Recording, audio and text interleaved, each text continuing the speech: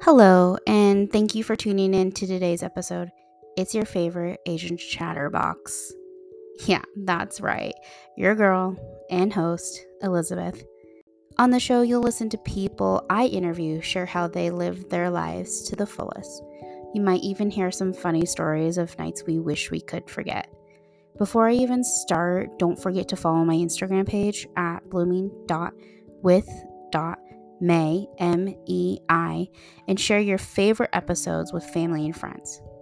All right, now let's begin our journey together. Hello. Hey, it's your girl Liz coming back to you as always with another episode. Yes, it's really late on in the day on a Saturday, but I want to fulfill my promise no matter what. I'm just really bad when it comes to procrastinating because I have these ideas in regards to what I want to talk about in podcasts and what topics I want to do. So today we're going to talk about some emotional eating really briefly. I didn't do any research in regards to like the percentage of the whole United States or anything, but I will say when I did my little poll that mostly everyone does the emotional eating. And to my surprise, I thought it was going to be because of sadness, but a lot of it is boredom. And then everyone usually regrets it. So I kind of wanted to dive into what my perception is in regards to emotional eating. I am an emotional eater. I do it all. I emotionally eat when I'm bored. I emotionally eat when I'm sad, but mostly out of the percentage of doing it because I'm sad over boredom is higher rather than the boredom. So I want to say that the other day I was just watching this stand-up comedian with my fiance, and her name's Taylor. I can't remember the last name right now, but it's on Netflix. She talks about her bipolar, that she was diagnosed with bipolar, being bipolar, having bipolar, not being bipolar. You'd have to watch it. It's on Netflix again. But regardless, she talks about how she remembers the moment. I think it's part of her skit too, but maybe always in stand-up comedian or stand-up comedy shows, they always have some truth behind some stories. But it talked about how she remembers the moment that she became an emotional eater. She said that she was eating some bread and her dad talked about how he had to give some really bad news in regards to her mother passing away. And then, she stopped eating the bread when this talk was happening. So in her head, it clicked of, if I stopped eating bread, then people are going to pass away again. I don't know if that's like totally true, but I think in some sort of sense it is true. That was a traumatic moment for her. So then eating, just being there for her in those emotional moments, I think was a thing. For me, I don't really remember anything super emotional happening to me as a kid that made me an emotional eater when I'm sad. But I think it's a lot of those TV shows where, again, it's probably like high school drama. This girl gets broken up with her boyfriend and she's crying, she's sad, and she eats a whole bucket of ice cream to herself. Hot chick, where that girl, the really hot girl and the homeless man, they switch bodies. That movie, I think that is my number one memory of like watching it and seeing that all spiral in regards to how she was feeling sad and she ate a lot to make herself feel better. I don't know if it's psychologically we eat when we're sad because it makes us feel that immediate endorphins, but then again, you regret it later. So it's kind of an interesting two-hander where which one do you weigh out more? Something that gives you that immediate endorphin, or something that will give you that, but then regret it later? Or do you do something that gives you that immediate endorphin, but then you feel good about it after? So working with my nutritionist, it helped me a lot. I'm not really good on my track right now, but it's okay. We did really good today. My goal is to always get 10,000 steps, and I got 13,000. played tennis today. So golden child today. But regardless, I eat when I'm hungry rather than out of sad or bored. Yes, I have some chocolate here and there when I'm sad. So this whole last 2 weeks is not a good example of my feelers. But really eating to nourish body rather than nourish body, fuel body, so I can do the things that I want to do. We're trying to rewire said brain to think like that, because instead of when I'm sad, stressed, eating something to feel that immediate endorphin and then feel bad about it later. Going on a walk, sleeping helps me a lot. Diving myself into a movie that I really want to watch. Maybe going to see some friends that I haven't seen for a while. Maybe calling some friends that I haven't seen for a while or heard from. So I think I'm just trying to make myself balance that out so I don't feel that sad eating moment in my life.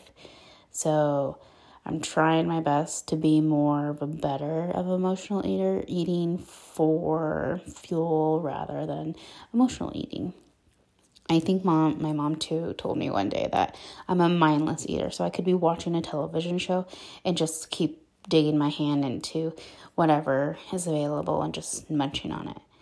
That's not good, because you're not really feeling your body and feeling if it's full or not. So really, I don't do that anymore. I'm more of a conscious eater when I'm watching a television show. So that's a little bit better now.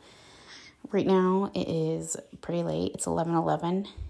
If you want me to dive into this emotional eating some more, just let me know. I can do a little bit more research, but I wanted to come in and briefly talk about my emotional eating, because I am an emotional eater. I eat when I'm sad, and I would tend to overeat.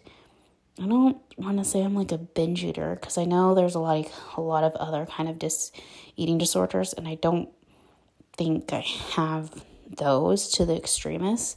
I just know that when I'm feeling strong emotions, I tend to reach for those certain objects, food items that aren't maybe as satisfying in the long run. It's an immediate satisfaction. Chocolate, fried foods, yeah, all of it. So, yeah, guys, I just wanted to come in and say, hey, how you doing? And that I can give you guys a little life update when it comes closer to that Unfiltered Friday, but I kind of just wanted to slide it in here and give you a little update in my life. I have the RV put on the land that I want it to be on, and all we have to do is hook up all the pipes, the water, the electrical, and the sewer, and we are probably going to get some heating tape so we can get ready for this winter. Montana is a very bipolar weather in itself, because sometimes it can be really warm, sometimes it can go really cold, sometimes it's raining in one part of the place but not in the other part of the place. So really, we have to get that prepared, get our RV prepared for the winter to come. It's only almost not even fall yet, but again, Montana, you never know. It comes on quick and it stays on forever for winter. What else is going on in my life? My friend's birthday just happened, or is going to happen here soon, but we just celebrated her birthday tonight. That was really fun. Gave her some nice little goodies. I really tried to focus in on something with self-care, because I feel as if her job is a really stressful job. So I wanted to do like the face masks, the body scrubs, and I think it's a lip mask too, and I think that there's a hair mask in there too. So there's that. I did a little sweet treat, and I gave her a tumbler, and I gave her her cookie sheet that I've had for over a year now. She, for my birthday last year, came over with, because I love the charcuterie boards that she makes. She always makes these really nice sweet treats, charcuterie board. So she brought that over last year, numbed all that down. But anyway, had to finally give that cookie sheet back to her. What else? Work is the same. I feel like is going to be its own struggle, but hopefully it will get better in regards to me getting better and creating emotional boundaries. So, lessons to do. I had therapy. Therapy was amazing. Therapy has teaching me, again, boundaries is a very important core that I'm currently trying to build and strengthen, because I've never been really good with boundaries. I take on other people's feelings and make them my own. I make it to where I'm self-sacrificing to other people. So now I'm creating those boundaries of, I don't want to do that, or I'm not really feeling that kind of thing if I feel as if my energy's low, and not doing it. So it's great that I'm not doing these things, but sometimes it really makes me feel guilty that I'm not doing those things. So I have to learn that in order for me to be a better person for myself and other people, I need to conserve my energy, and I need to protect myself so I can be there for people in the way that I would like to be there for people. So in therapy, we also learned that, I don't know why I say we, I learned that from my mom. She always says, like, we the team, even though it's about yourself. So I learned in therapy, trying to learn and comprehend. She said, yes, we're good at saying no. We learned that now we need to learn how to ask for help and do things. And I think the reason why I don't really like asking for help and doing things is I don't want to feel like I'm a burden to someone. And I don't feel like if they say, like they do it for me, or if they don't do it for me, that I don't want to feel disappointed. I don't want to feel that rejection. So it's a devil's sword, or how do you say it? A sword on each end. Anyway, so asking for help, not feeling like a burden, or asking for help and getting rejected. It's a two-way street for me. Or just feeling fine with it and just doing it myself. But maybe I'm overthinking it. Getting our own place. We talked about that in therapy, and she congratulates myself and my fiance because it's going to be able to create our own area and we can do our own thing, which will allow us to grow as our own individual selves, but also as a couple. So I'm super excited for that. What else is going on? Got a new tattoo. So I did some research on it because I felt like I was hitting the ballpark because I watched the shows and everything. It's just my interpretation was when Chibiusa went into, the time zone and everything in Sailor Moon, she got lost. Wise Man came up and told her all these things that, her family doesn't love her. She's not like needed and all these things. And she believes these things, and then she turns into Black Lady. When I read a little bit more to get a pinpoint on things, Wise Man comes to her and really dives into her insecurities and pinpoints those for her and makes them come to light in regards to making her believe those insecurities are true.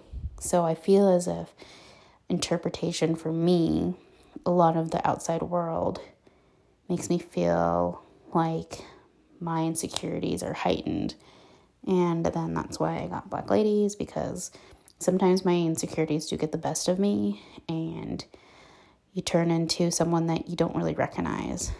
But in the end, Black Lady turns into Chibiusa again, Mini Moon, because Pluto dies. But I feel as if I needed to get her on me because a lot of my insecurities is my worst enemy. And I guess it's true. I'm wearing my emotions on my sleeve. But, it's just something that I've always wanted for a long time. I've wanted her on my arm. Oh, well, not on my arm, but on me. But I thought the arm piece was a really good place to put it because my tattoo artist was really great in placement and sized it perfectly fine for me. And I cannot wait till the shading and the color go in. I'm super excited for that. And then I gotta get some more tattoos to fill up my leg, because your girl is gonna get a leg sleeve. And now it looks like I'm gonna get an arm sleeve, which I'm really excited because my tattoo artist is going to create a woman's anime arm piece for me, which I want to put really strong female characters on my arm, because I feel like, I don't want to say I'm a feminist, but I also want to say that through these certain anime women, I've learned a lot in regards to what personality traits I really want to take in for myself, or what things that I'm learning from them, kind of thing. So stay tuned for that too.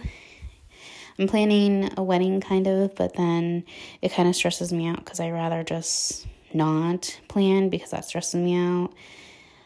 And what stresses me out is planning, getting people together, getting the money together, getting the date together, figuring out if I really want to do something semi-big, but not as big. So, I don't know. I kind of told Kenyon I want to just kind of do our own thing, just have us and a couple of people go and just have them witness our vows and get some really nice pictures, get a nice cake. It was not an expensive cake. Some of those wedding cakes are like $200. But I want to do something simple, something that we can remember forever, but also not know the stress about it. Again, two hands, which one gets full first? I don't know. I was told that maybe I should just go to the hitching post, but who knows?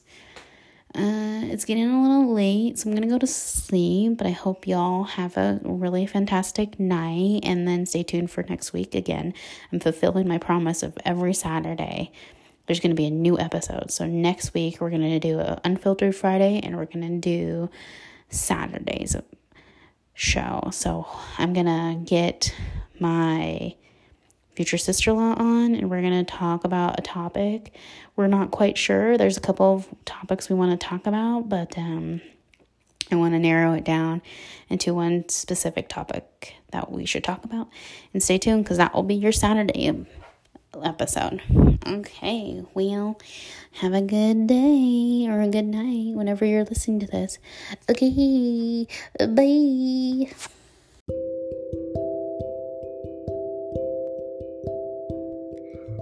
Hey, I'm not done with you quite yet. I just wanted to take this time and thank you for listening to today's episode and allowing me to share a moment with you. I hope you know how important it is for me to serve you to my fullest potential. And I hope you enjoy the rest of your day. Thank you.